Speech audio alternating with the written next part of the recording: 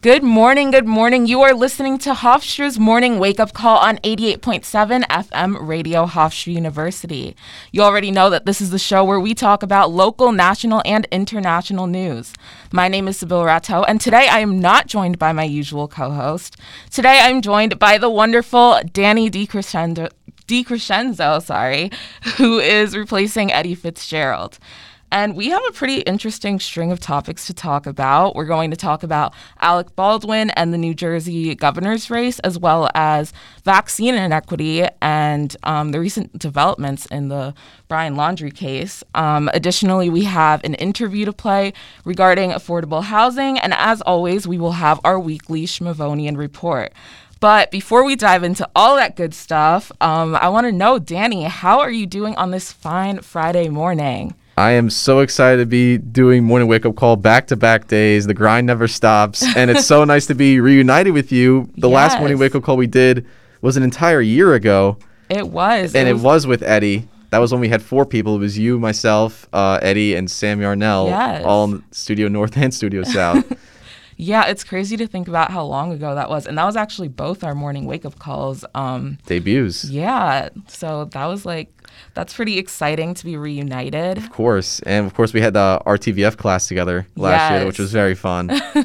Yeah. Honestly, it's great to be doing this show with you. Also, I'm excited because it's almost Halloween. Oh, so yeah. My spirits are high. You got a costume? Okay, so I haven't bought a costume yet. I'm deciding between, or maybe I might just do both since we have all of Halloween weekend. I want to do Penny Proud from the Proud family, and then I also might do Coraline. Ooh. Yeah. Do you have any costume ideas? Yeah, I'm gonna be Jim from The Office. I'm gonna wear my hair all shaggy. I have white shirt, black tie, black pants, black shoes. Just the casual office look, and of course I'm gonna have his sleeves unbuttoned because he always wears his sleeves unbuttoned. Oh, really? Yeah, and I'm going to look at the camera whenever I talk to people. I'm going to talk to people and then just look to the side and looking at camera because he always does that. That's really face. Funny. Yeah, I'm not a huge office watcher, but I think I would get the reference if I saw it. We were talking about it yesterday because we were talking about memes, and then it just spiraled into our favorite shows, and then we just started talking about The Office, and then Becca was making fun of me because I like The Office. It was a tough scene. Yeah. I mean, I'm excited to see what your costume looks like. Yeah, it's going to be nothing crazy. I also will be working the Halloween scavenger hunt that's going to happen on the 30th here at Hofstra, which is going to be very fun. Yeah, it's going to be super cool. If you're interested and you're a Hofstra student, definitely give it a look. If you're not doing anything on Halloween weekend, I'll be there dressed as Jim, and it'll be very fun. Okay, I'd never heard of that, but I'll definitely check it out. I guess we should go into our first story. Of course, yeah, and we actually put this in as breaking news. I would play the breaking news bump, but I don't have it up right now from Newsline. I don't want to steal their thunder because they probably talked about this last night. But I think the first story didn't happen during Newsline because I'm pretty sure it happened late. Mm-hmm. So Alec Baldwin, this is just one of those bizarre stories that he shoots a prop gun and he killed one person on set while injuring another. The director of photography, Helena, is that how you say it? Helena Hutchins. I'm not sure. Helena Hutchins was killed, and director Joel Souza, 48, was injured when Baldwin discharged a prop firearm on the set of the new movie Rust in Santa Fe County in New Mexico. And this took me by surprise. I was just hanging out in my dorm room, just playing video games, whatever. And I check my phone. I go, and it says Alec Baldwin killed somebody. I go, what? And it's heartbreaking for everyone involved. It truly is. It's a tragedy on all fronts because Baldwin obviously racked with guilt, I'm sure. And yeah, there are pictures of him literally bent over. You can see how distraught he is. He's such a sweet guy and very funny. Obviously, very nice guy, very good actor, and I just feel awful for him, but more importantly, I feel awful for the family of the slain director of photography, and I hope that the director's doing all right. There's no criminal charges going on right now, but the investigation is still ongoing according to the local sheriff's office. So I don't know we don't know what's going to happen. I don't think it's going to be anything super scandalous, but I do think it's just sad. I don't know how else to say it. Yeah, I mean, I was kind of saying this like before the show to you, but I didn't know that like prop guns were capable of actually killing people because like I don't know, that kind of messes with like the point of it being a prop. Yes. Like I'm pretty sure that this is like similar to the way that Bruce Lee's son died. It wasn't a prop gun, but it was, I think, like a grenade or some type of explosive that ended up actually killing him. And it's just like bizarre to me that people's lives are in danger whenever there's a gun in a movie. And I was never aware of that until like this tragedy happened. Yeah, and film sets are pretty tight ships, especially nowadays with COVID, and it's just so sad to see when it goes wrong like this, and you just wonder what's going to happen now. And they flew out the director of photography on a helicopter, but it was too late. Man, what a bummer, to start off the morning. Yeah. But it had to be talked about, It's one of those things you don't want to talk about, but you have to early on in the morning. But Right. Moving on from that, also, Spill and I are both from New Jersey, and there's some big news coming out of the Garden State that the governor's race is tightening up. Jack Ciattarelli, the Republican challenger to incumbent Democrat Phil Murphy, is now polling within 6 percentage points, according to a poll conducted by Emerson College and Pix11. And they say that 7% of likely voters remain undecided, but 59% of those undecided voters are leaning Ciattarelli, while 41% are leaning Murphy. And if you take those numbers into account, Ciattarelli pulls even closer, 52 to 48%, trailing Murphy by 4. So, and again, Murphy opened up this race with a double-digit lead. As late as last month, he had a 9-point lead, and now he's shrinking. And I think that it's an example that Ciattarelli's attack on taxes is working, because all he talks about is Murphy's financial policies and his tax record. And there's that ad that you always see, I'm sure you always see it on YouTube, because they probably know you're from New Jersey or something, where it's him saying, if you're a one-issue voter, New Jersey's probably not your state, because if you're all about taxes, we're probably not your state. And then Ciattarelli obviously attacks that line. I think that line of attack is working because, taxes are pretty topical. And it says in this article that I have on The Hill, taxes emerged as a key issue among New Jerseyans in the poll. 51% of respondents said taxes should be the next governor's first priority. So it's a very topical issue, and I think Ciattarelli's attack on an issue that's so popular is working. But I want to get your thoughts, Sibel. Yeah, I mean, as someone from New Jersey, this is definitely interesting news. I am interested to see like just how things play out, because it seems like most of like what Ciattarelli has like going for him is like kind of mudslinging at Murphy. So like I do want to see like what happens in the near future with this governor's race. Although what I will say about Murphy's campaign is that they made that very vulgar ad that attacked him on Ciattarelli's support of swearing. I believe that was the Oh, really? case. I missed that one. Yeah, released it. The New Jersey Democratic State Committee released a new ad attacking Ciattarelli for his previous support of a local on swearing. The 20-second digital ad was marked with colorful language, particularly F-bombs, according to this article, verbatim. So, no, it's getting dirty on both sides, because as Murphy loses his once pretty dominant lead, he is feeling the pressure now because Ciattarelli has a line of attack. I think today in politics, you really just need that consistent line of attack on somebody that's going to stick every time. Like you saw it in the presidential campaign, Trump versus Biden. Trump's whole thing was that Biden was old, right? Yeah. Well, here's the thing. When you set expectations for a candidate that low, whenever they exceed it, it looks great on them. So anytime Biden appeared even somewhat articulate when he spoke and he didn't stutter, didn't trip over his words, then that attack falls flat. So, and you saw it too with the COVID thing when Trump made fun of Biden for adhering to COVID protocols and he himself got COVID.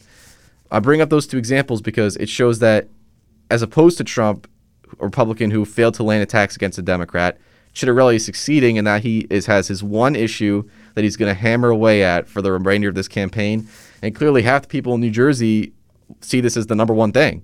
So, of course, he's going to go all in. And I think that's what is going to be the wave of the future in terms of campaigning. It's going to be, what's the one Achilles heel of the candidate we're running against? Just go at that, because the more you make the race about other things, the more likely it is that attacks don't land. Right. I mean, it's kind of interesting. Like, it's almost petty, the type of, things that like political opponents use against each other, like swearing and wearing a mask that's too large or being old, like that has nothing to do with politics, and yet like a lot of times it becomes such a big part of like their campaign. And it's interesting because people like buy into it, like it influences their opinion of like those like government officials. Well, that's just because everything everything becomes a meme at some point. That's human just nature. It's human nature. And I mean, I think New Jersey has a tendency to be pretty petty about things. I mean, if you're in the left lane, you're only going 60. You're probably going to get. You're not going to get good looks on the Garden State Parkway. Yeah, for sure. So New Jerseyans are petty in that sense when they're driving, at least. So I'm not surprised by pettiness in the governor's race, but obviously nationwide, it's also a problem. But I am definitely interested in what happens now because I kind of wrote this off as. Murphy has a good wave of the COVID thing going, and he still has good marks on that, but only barely. So I'm excited to see how this plays out. I'm definitely going to go home to vote at some point in this election because obviously from New Jersey, native son. But that's what's going on in the Garden State. But we have a very but before we get to our main number one story, we have a package that I meant to play yesterday from Becca Williams, my co-host. And she did an interview with Jacqueline Simone. She's the senior policy analyst for the Coalition for the Homeless, which is the organization that oversees all the shelters in New York City. And they talked about affordable housing and eviction prevention, along with some other things that Becca neglected to mention in the brief she wrote me. So I guess we're in for a couple surprises. Are you ready to go, Sybil? Ready to hear this? Yeah, for sure. All right. Without further ado, here is Becca Williams. Today I'm joined by Jacqueline Simone, the Senior Policy Analyst at Coalition for the Homeless New York City, to discuss homelessness and affordable housing in New York. In Simone's role as a policy analyst, she works on large-scale solutions to homelessness. However, the Coalition provides programs to assist New Yorkers with immediate and long-term effects. Coalition for the Homeless has been around for 40 years, and we do both direct services and advocacy. Because the Coalition is the court-appointed and city-appointed independent monitor of the city's shelter system, we don't operate shelters, but we do operate some permanent housing. The Coalition for the Homeless, as well as many other local organizations, offer permanent housing with no time limitations on their guests' stay. During COVID-19, it also provided an alternative to overcrowded high-risk areas like shelters. Permanent housing is a safer and more stable environment than shelters. American Health and Drug Benefits also states that permanent housing reduces healthcare costs for taxpayers by 59% and emergency department costs by 61%. Now, this is permanent housing, so people stay there for a very long time. We have a very low turnover rate, and that's the ideal, right? To ensure that people really get the stability that they need after experiencing homelessness. Again, the goal is obviously if someone's household composition changes or their situation changes and they want to leave, they're allowed to. There's nothing stopping them from doing that, but we don't want to force anyone out of the program. It is much more cost efficient to help someone pay off their rent arrears than to have them become homeless. So from a fiscal responsibility perspective, you can give someone $1,000 to pay their rent. That's much cheaper than the tens of thousands of dollars it would cost if that household was in shelter. While providing resources to the homeless is essential, Simone says the best way to assist the New York homeless population is to stop it before it happens. So our eviction prevention program helps people who had a financial setback of some sort, and they can pay their rent going forward, but they need help paying off rental arrears and avoiding eviction and homelessness. Rental arrears occur when one or more payments are past due. This is also referred to as back rent. According to a study done by the New York University Furman Center, 55% of New York's low-income renters owe back rent. And the city also, thanks to advocacy by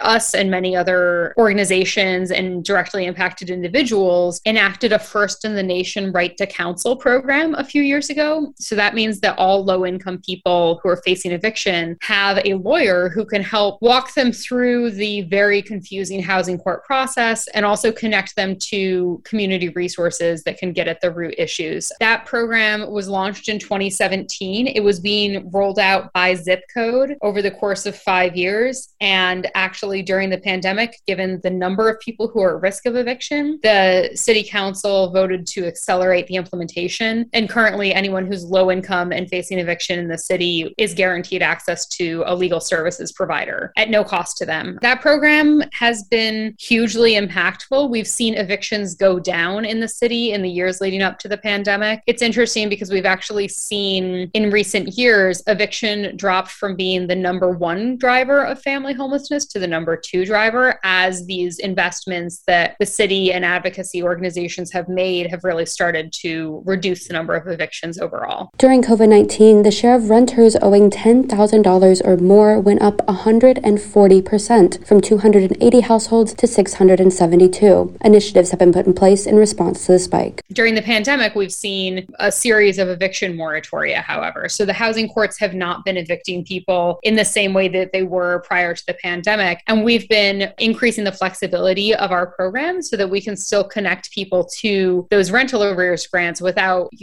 forcing them to be in the housing court process. Affordable housing in New York is a major issue, especially in lower income households that pay more than half of their income to rent. With little housing options to choose from, residents become rent burdened, causing them to be vulnerable to housing insecurity. Given the economic upheaval of the COVID-19 pandemic, we have seen a worsening of that crisis in recent months. We always say that it's hardest for people who are earning the lowest incomes or people who are on fixed incomes to afford rent in New York City or elsewhere. So to put that into context, in New York City, a renter would need to make about $35 per hour just to afford a modest one-bedroom apartment in New York City, or about $40 per hour to afford a two-bedroom apartment. Now, that's actually more than double the $15 an hour minimum wage. So we actually have a significant number of people who are working, especially people working these essential frontline jobs, who don't earn enough money to afford rent because of that huge gap between incomes and rents in New York City. According to a Community Service Society New York survey conducted in August 2020, 33% of New York households experienced job or income loss since the beginning of the pandemic. Organizations like Coalition for the Homeless offer assistance. However, funds are limited. The most vulnerable to homelessness are prioritized. Others will turn to the federal government. In the course of the pandemic, the federal government also allocated billions of dollars for emergency rental assistance. This is huge because it was a recognition that we needed to help people pay off their rent arrears instead of allowing them to become homeless. So that program, which is called ERAP, or the Emergency Rental Assistance Program, is being run by the State Office of Temporary and Disability Assistance. That does have a pretty cumbersome application process, and there were definitely some hiccups initially when the state first launched that program, but we're hearing that they have really ramped up the applications and the issuing of grants to vulnerable households. It's great that Coalition for the Homeless has an eviction prevention program, but when you see the scale of the need, particularly during the pandemic, it's clear that we also need significant government resources, and that's where initiatives like ERAP are so important. For those who are against using government funding for low-income, at-risk households, Simone highlighted a few ways eviction prevention assists the entire community. We know that in New York City, 1 out of every 10 public school students is homeless, and that includes people who are doubled up with another family, for example, not just people who are in shelters. And we know that homeless children, because of the instability and trauma of homelessness, struggle to keep up with their stably housed peers in school. If we want to address educational success, we need to also address housing and ensure kids have a safe place to do school. During the pandemic, especially, most of the shelters didn't have Wi-Fi. So kids were expected to do remote learning without having access to a way of signing into the virtual classroom. We actually had to work with the Legal Aid Society to bring litigation to get the city to install Wi-Fi in shelters. So education is one thing. That also goes for employment stability as well. Like I said, we have a scenario right now where the housing is so expensive that people have to earn about twice the minimum wage to comfortably afford an apartment. Now, in order for society to function, you need to have a place where people are able to live. Because if people who are pouring your coffee or who are cleaning your building or doing any of these really essential jobs can't afford to live in the city and they leave, or if they lose their jobs because of the instability of homelessness, that also impacts everyone else, right? I think having an economically diverse city is really important, but we need to make sure that people actually have truly affordable housing that they can live in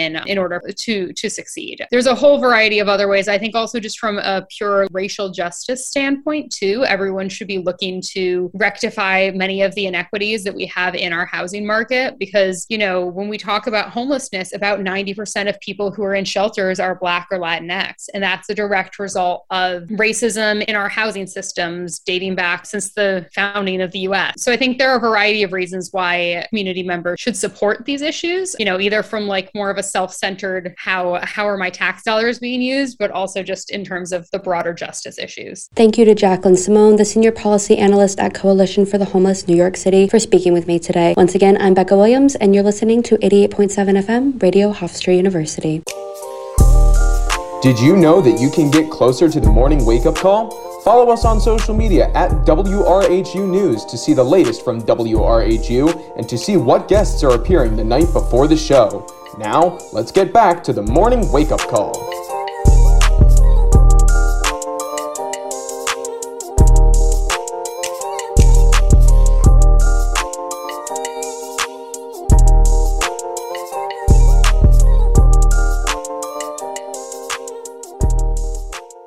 Hofstra's Morning Wake-Up Call. Morning Wake-Up Call.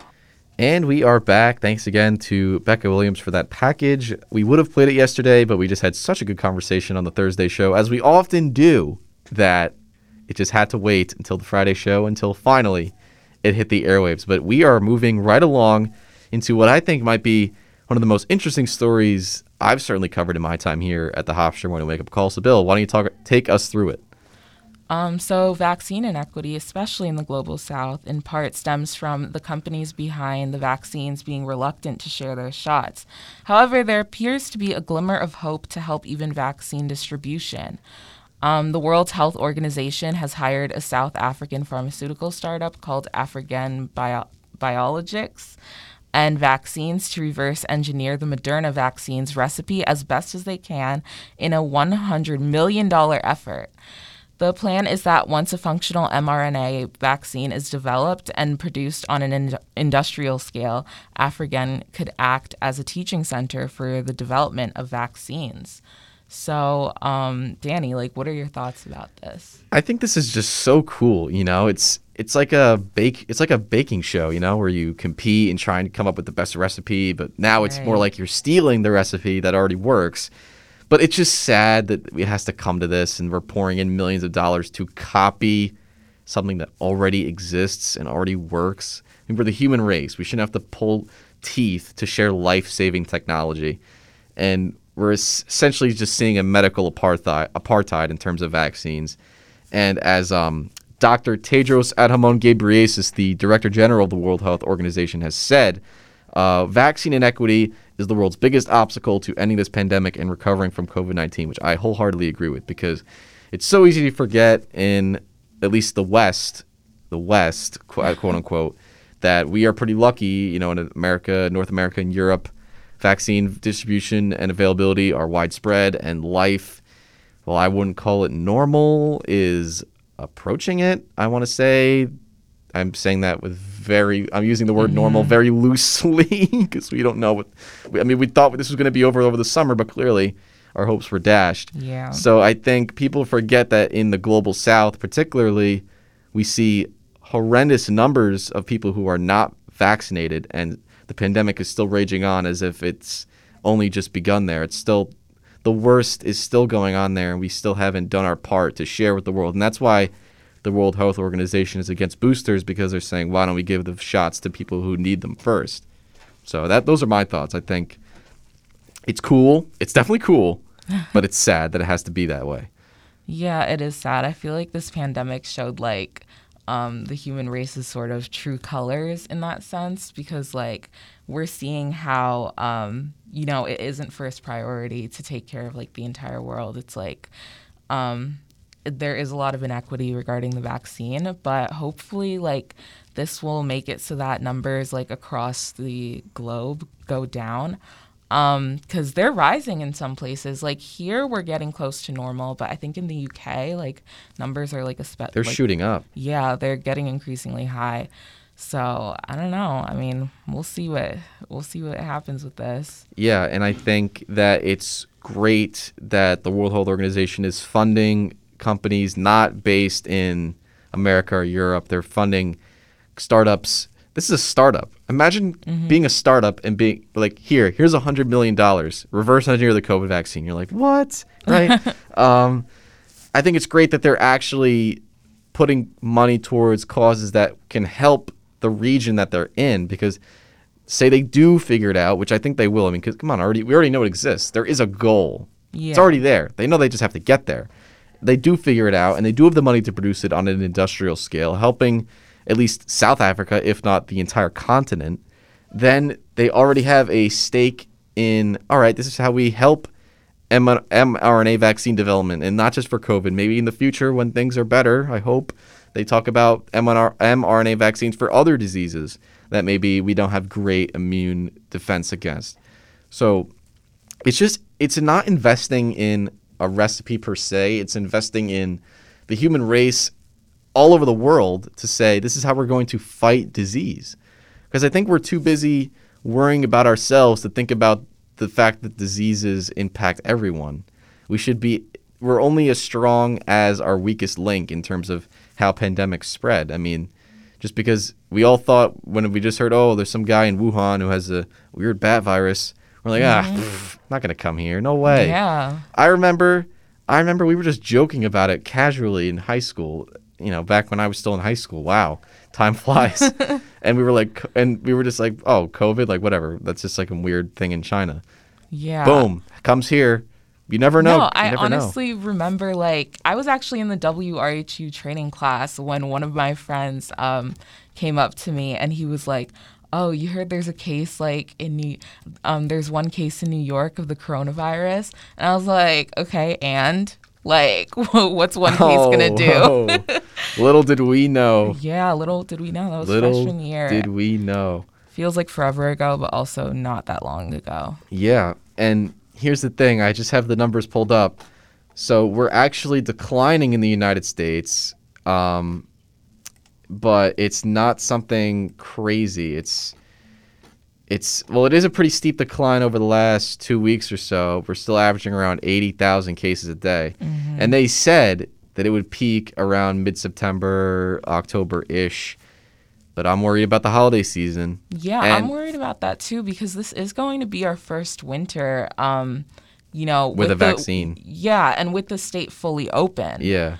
Because last winter, numbers went crazy, and the state wasn't even fully open. Luckily, we do have the vaccine, and, I don't want to say good number of people are vaccinated, but a decent number. Yeah, plurality. Nearly decent. Yeah.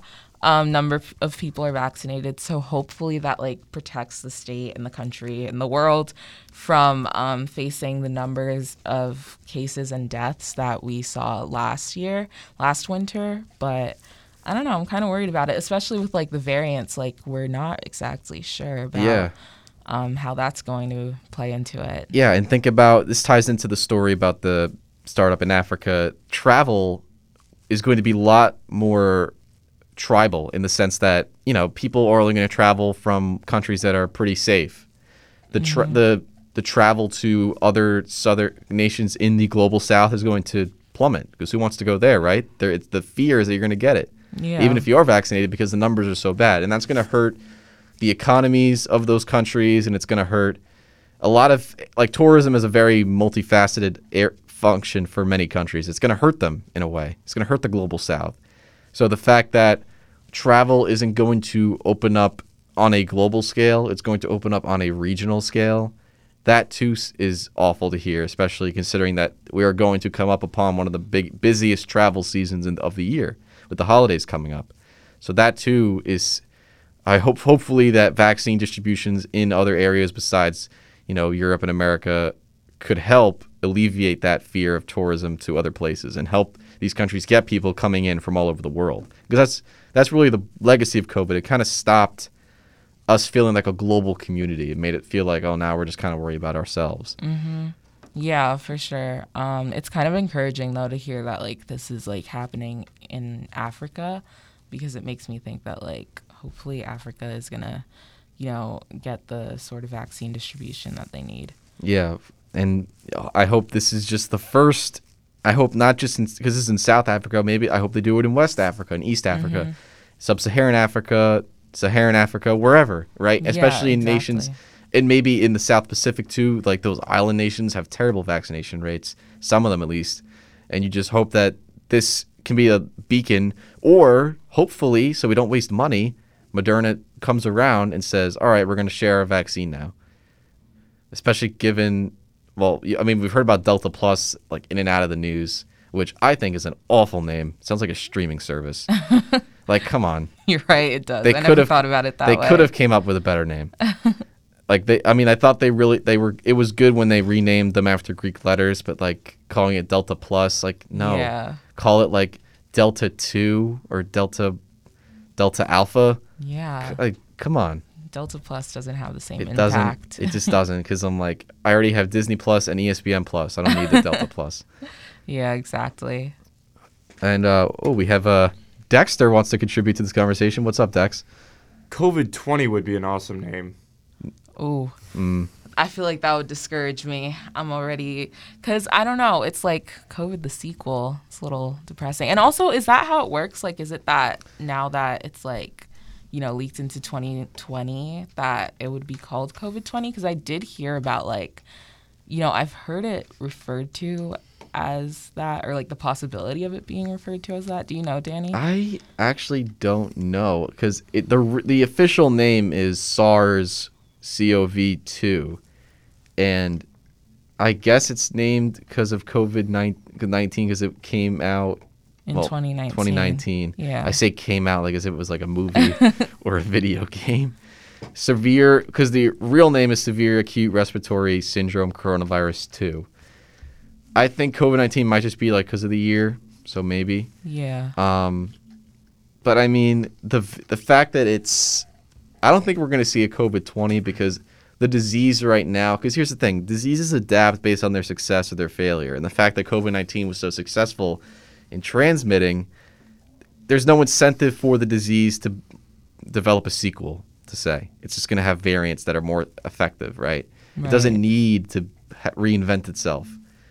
So that's why I think that we're not really going to see a COVID-20 for a long time, or a COVID-21, 22, 23, whatever the case, because COVID-19 is going to probably be around for a long, long time in its base form and its variant form for a while. So that's why I think we're not going to see any other versions as much as we are going to see variants, which also terrible timing, because when Loki came out, all everyone wanted to talk about was variants. Right? Yes. I remember watching Loki, and like that word was just triggering every time they mentioned it. I'm like, don't even get me started. And and it was like just as variants were starting to become like a larger topic. So that was like interesting timing. Funny story, my brother worked at an ice cream shop for a while, and he worked with two Bellas, but one of the Bellas like he was better friends with, so we called the one Bella just like Bella, and then the other one we called them Bella variant. And she's like, funny. why do you keep calling me that? And she's like, oh, like you're not the original Bella. And she's like, but I'm Bella too. She's like, no, you're the Bella variant. Bella. You're the Bella variant, actually. That's funny. Yeah, so Loki is, I mean, it's just weird how COVID just hit all the notches on the pop culture ladder. Yeah, because it definitely changed like the connotation of quarantine for me too. Yeah. Like, watching shows where they have to quarantine, I'm like, ugh. Yeah. There's bad chills. You ever find it uncomfortable because, like, in TV shows, in new shows, they don't have the characters wearing masks and stuff. And, like, I'm watching, like, the new season of, like, You or whatever, and they reference that COVID still exists, but nobody's, like, wearing masks or, like, acting like people in a world with COVID would. So I'm just like, but what? I know. It's awkward because you think about art that comes out now, books, movies, are they just going to act like it's not happening, right? It's kind of weird. It's like we're just going to ignore it. Imagine like you wrote a book that takes place this year. The difficult question for an author is, do you include to your characters social distance, wear masks, or do you just ignore it? The most significant thing about this year, are you going to include? Yeah, I mean, that's like something that's like interesting as like TV shows like are starting to come back, or even just like, premiering, because it's like, seeing what decision they make. Like there's this one show I watch called Grownish where they kind of made it so that like the season ended with the news of like the coronavirus existing, and then the next season started with it like being over within, it seemed like a matter of months. They didn't really specify how long it was, but everyone was like, moving on like to the next years and like as if like nothing happened. So it's like, I don't know, it is like interesting like what the best decision is when it comes to, like you said, books, movies, That's TV just shows. bad writing, I'm not gonna lie. Yeah, I mean, it's a not freeform believable. show. It's a freeform show. Oh, it's so a it's not freeform like, show. It's a spin-off Yeah. too. Yeah, I mean, I do love that show, but I don't have like the best expectations when it comes to like, timelines, the way they establish timelines. But See, because it frustrates you because you're like, it's not fair. Like, why do they get to live a normal life? Yeah, Even yeah. if it But then there's also shows like Grey's Anatomy. I don't know if you watch Grey's no, Anatomy. I don't. But I have friends who do. Yeah, I mean, I stopped watching it because it's been 18 seasons. It's too long. But this, I think 2 seasons ago, like, it was all COVID. That's all it was. And it was like, watching it was like too much. Like, it was too much to handle because we were still like dealing with, somewhat of a lockdown. I mean, things were opening up, but not fully. And it's like, in some sense, you watch TV to like escape from all that tragedy, and then like when you're watching Grey's Anatomy, you're just constantly reminded of how tragic it is because it takes place in a hospital, so they have to like show how stressful it is for the doctors and dramatize it, of course, because it's like a TV show. But it's like, do you want to stay realistic and kind of depress people, or do you want to like create this fantasy land where like COVID never happened? Yeah, and the irony is the franchise that gets a pass on portraying COVID is the Marvel Cinematic Universe, because by the time Thanos came around, it was already past 2020. Yeah. So they could be like, well, like in our universe, it never happened. So they're like, oh, we got a pass. We got a pass. we just skipped that whole part of, Well, they predicted the future, and they get to say, well, we can just keep going with this future. So wow, lucky them, Lucky them. Lucky them. But we are now going into our report with Dexter Schmavonian. Schmavonian. You could just call me Schmavi. Schmavi. Yeah, Dexter Schmavi. Dexter Schmavi. So, Dexter, what is your report about today? Well, first we got a former Minneapolis police officer who's received a new sentence after his initial one was thrown out. Along with the House of Representatives, they voted to hold a former Trump advisor in contempt, and the Federal Reserve issued a ban on federal policymakers holding stocks. All of that and more on today's edition of the Schmavonian Report. Oh, I am so excited to hear my first Schmavonian report. And I heard that 9 Republicans voted to hold Bannon in contempt, which is pretty insane. 9 of them total. That's a lot. But 9 and then the rest of the party. Yeah, but again, the 10 voting to impeach Trump was the most bipartisan impeachment ever. So That is. it's unprecedented, even though it sounds small. There's even two Republicans that are actually on the January 6th committee, which it shouldn't be that surprising or impressive, but it is. Yeah, no, and I think that's a great story, and I can't wait to hear it in the report. Hello, welcome back to the Schmavonian Report. I'm Dexter Schmavonian. For our first story, former Minneapolis police officer Muhammad Noor has been resentenced to 57 months in prison for the killing of Justine Demond. The shooting took place on July 15, 2017, and Noor was initially sentenced to 12 and a half years before it was thrown out by the Minnesota State Supreme Court in September. This led to his charge being changed to second-degree manslaughter, which led to yesterday's hearing. These factors of endangering the public make your crime of manslaughter appropriate for high end of the guidelines box. I hereby sentence you to the Commissioner of Corrections for a period of 57 months. That sound was courtesy of WCCO CBS Minnesota. Don Demond, the victim's fiancé, spoke of the new sentence, saying, "I still cry so often, and I miss her deeply." However, he also went on to say that he believes she would not have held a grudge, saying, "No doubt she would have forgiven you, Muhammad, for your inability to handle your emotions that night." For our next story, The House of Representatives has voted to hold former top Trump advisor Steve Bannon in contempt of Congress after defying a subpoena issued to him by the committee investigating the January 6th insurrection. On this vote, the yeas are 229, the nays are 202. The resolution is adopted, and without objection, the motion to reconsider is laid on the table. That sound is courtesy of CBS Evening News. The vote ended with a tally of 229 to 202 in favor of holding Bannon, with all but 9 of the GOP lawmakers involved in the process voting no. The vote sends the matter to the U.S. Attorney's Office in Washington, where the D.C. prosecutors will decide whether to pursue criminal charges to be presented in front of a grand jury. Lastly, the Federal Reserve has issued sweeping bans in response to controversies stemming from U.S. policymakers' investment practices. The new laws restrict members of the Federal Open Market Committee as well as senior staff to exclusively diversified assets, such as mutual funds. Basically, they prevent Powell, the other Fed governors, the Fed senior staff, and the Fed bank president and their senior staff from owning basically anything other than diversified investments like mutual funds. I mean, it's very plain vanilla. That sound is courtesy of Bloomberg Markets and Finance. Federal officials in the United States can no longer hold shares in specific companies, nor can they invest in individual bonds, hold agency securities, or derivative contracts. Officials will also have to give 45 days notice before buying or selling any securities that they are still permitted to have. The reasoning behind these bans is to prevent insider trading, as many high-ranking government officials have used their positions to manipulate the stock market to their advantage. That's all for today's edition of the Schmavonian Report on the Hofstra Morning Wake Up Call. Don't forget to tune in next week, and remember, stay schmavy. Long Island's largest radio news team brings you the Associated Press award-winning program Newsline. Weekdays at 5:30 p.m. exclusively on WRHU-FM and WRHU.org Radio Hofstra University. Hofstra's Morning Wake Up Call. Morning Wake Up Call.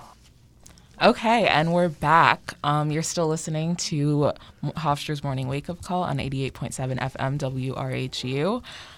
That was Dexter's Schmavonian report. So thank you so much, Dexter, for You're that welcome. report. My pleasure. And yeah, we have one more story to go here, and it is one of the closing chapters in the Gabby Petito case.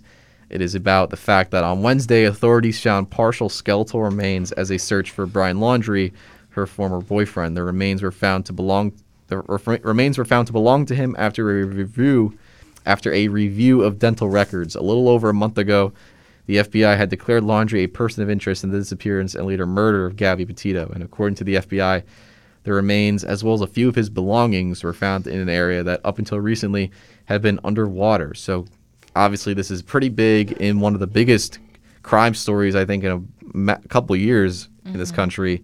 What do you guys think? Yeah, I mean, as like the story develops, it just starts to like feel like more and more like bizarre. Like I feel like normally cases like, such as murder are kind of just like, they kind of go the same way, but this is very different in that like the person who most of America believes is the person who killed Gabby Petito. Like we thought that he was kind of just on the run, and then we find his remains, and that kind of makes me question like, what is actually happening. I mean, have you been following the Gabby Petito case? Not really. Dexter, what are your thoughts? Well, she mentioned that them finding his body and him being dead makes it less likely that he was the one that killed Petito, but there is the possibility that he killed Petito and also killed himself. Just because he's dead doesn't mean he's innocent, and obviously nothing's confirmed. Yeah. But you shouldn't count him out just because he died. Yeah. Yeah, I mean, sorry, go ahead, Danny. I'm just going to say I haven't been following it too closely. Obviously, the big stuff when it comes out. I remember I was engineering Newsline the day that they found her remains. Mm-hmm. So obviously it's taken a few twists and turns over the couple weeks that it's really been a search, really. And I think that this could answer a lot of questions, but it could also raise a lot more. considering that, maybe I think they said they found this journal along the belongings, so maybe they could find some things that he wrote in there that could shed some light on some things, or maybe things that only make things more unclear. I mean, the story is definitely like tragic all around, but it is raising questions, because another like interesting like thing about them finding him is that his family is the one who led them to that location. Yeah. And his family has been like very involved in searching for him. But I mean, I don't know. Another like thing that I wanted to bring up is that around like 5 bodies were found like as like the search for Brian Laundrie was like, in progress. And I find that like, I don't think they were linked to his murder, but it just like makes you think like, this case got so much attention, and that's definitely been a point of controversy, like why Gabby Petito over like so many people who've gone missing. And I think that kind of brought up the question of like, okay, well, so the police like and the FBI could find people if they wanted to. I mean, if this isn't Laundrie that did it, this and those other dead bodies are also related to it, and they're just not completely separate. This goes deep. This could be a serial killer. It could be something completely different. We really have no idea what this is, but this is going to be a while before we know everything about what actually happened, and it's really just crazy how this is happening, and I really can't even think of what to say about it. But all I'm gonna say is that this could be much bigger than what we think. Yeah, I mean, I haven't heard anything about like a serial killer. I think it's just one of those things. I say one of those things like it's such a casual occurrence to find like a bunch of bodies, but I think it's just that in that area that just happened to be where like a lot of murderers would like get rid of the bodies. But like I think are there that many murderers in that area? I don't know. I mean, I don't know that much about it. It's just like that's what a lot of people's reactions were. It was like, so the police could find them if they like wanted to, because if they'd searched as hard for like the people who were found, like they would have been found earlier. Their families could have, found peace earlier. Danny, do you have any thoughts about this? I just think that as we close this chapter, and hopefully it's not as deep as Dexter has alluded to. Hopefully it's not that complicated. I'm not saying it definitely is. I was just pointing that out as a possibility. I hope it's not. No guarantees. I hope it's simple. I hope for an Occam's razor solution that the simplest explanation is the truest one, in that we know who the killer is quickly, and we can answer most, if not all, questions that remain about this case. I just think, going back to your point, Sybil, about the attention this case brought, I hope that it does kind of make us understand, what kind of grabs our attention and how that can be influenced by the media or bias towards certain stories.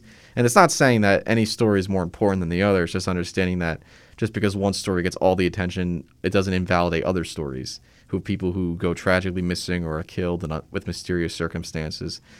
And the whole saga, I wrote in my talking points, of course, the missing white woman syndrome.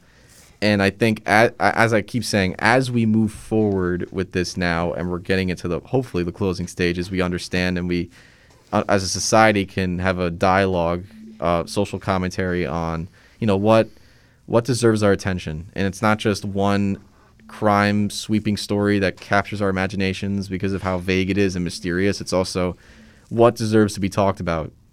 The Native and Indigenous people who go missing every year, the Black people who go missing every year, the Latina people who go missing every year. It's not just one white girl who goes missing, and that's all we're focused on right now. It's her and everyone else, because it's just and it felt like it got to the point where this was everything. This was the entire news cycle at one point, when it was really like, oh, she was cross country with the boyfriend. Oh, like they argued. Oh, this, that, like. Of course you report on that, but it felt like every minute addition to the story was front page news. And that's crazy considering how vicious our news cycle is these days, considering what COVID and what's happening in Washington. So hopefully it has the postmortem as a society. We say this story is important, this story is sad, this story is tragic. But just because one story is tragic doesn't invalidate the newsworthiness of other stories. Right. I mean, we kind of talked about like this whole thing about like the missing white woman syndrome a few weeks ago on like a different Friday morning wake up call. And like Eddie and I were saying that, you know, obviously that doesn't mean that we think that her case should receive less attention. I think that it's getting the amount of attention that it should, but at the same time, all those other people who've gone missing, whose cases have kind of been dismissed, they should have gotten that same attention. Exactly. And it shouldn't be that because she is a white woman or because she is, you know, a social media influencer that she gets more attention. And, you know, I say that with like the most sympathy towards her family who's going through like, you know, the worst thing imaginable. But yeah, it's kind of like frustrating to see that like how possible it is. Because when I heard that she was missing, I'm like, okay, well, things like this happen and people don't get found for a long time. And then the police found her within like, you know, maybe this case is different from others, but still, like the police found her in not that much time. And unfortunately, like she, you know, was already dead. But I mean, it just shows that, you know, if they wanted to, they could. Yeah, and it's, again, of course, it definitely has almost a crime show feel. It does. It does. No, it's interesting, but just because something is interesting and it gets attention, it doesn't make it like I keep saying, it doesn't make it worthy of invalidating other cases like this. Just because you get attention doesn't mean it's more important. Every missing person is important. It's a human being, right? So that's, I think, the principle that we need to understand, that the saga shouldn't consume everything, because that's not healthy.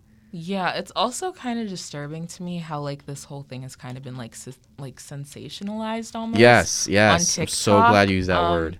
Yeah, it just seems like people are making this into, like you said, I mean, I know you didn't mean it in this way, but it's, you know, just like a crime show situation where they're talking about it as if it's like this like fandom that you like, you know, you talk about as if it isn't like someone's real life, like the way they talk about both Brian Laundrie and Gabby Petito. Yeah, and it's offensive to them, the way that it's covered in that sort of way, because then it again sensationalizes and dramatizes.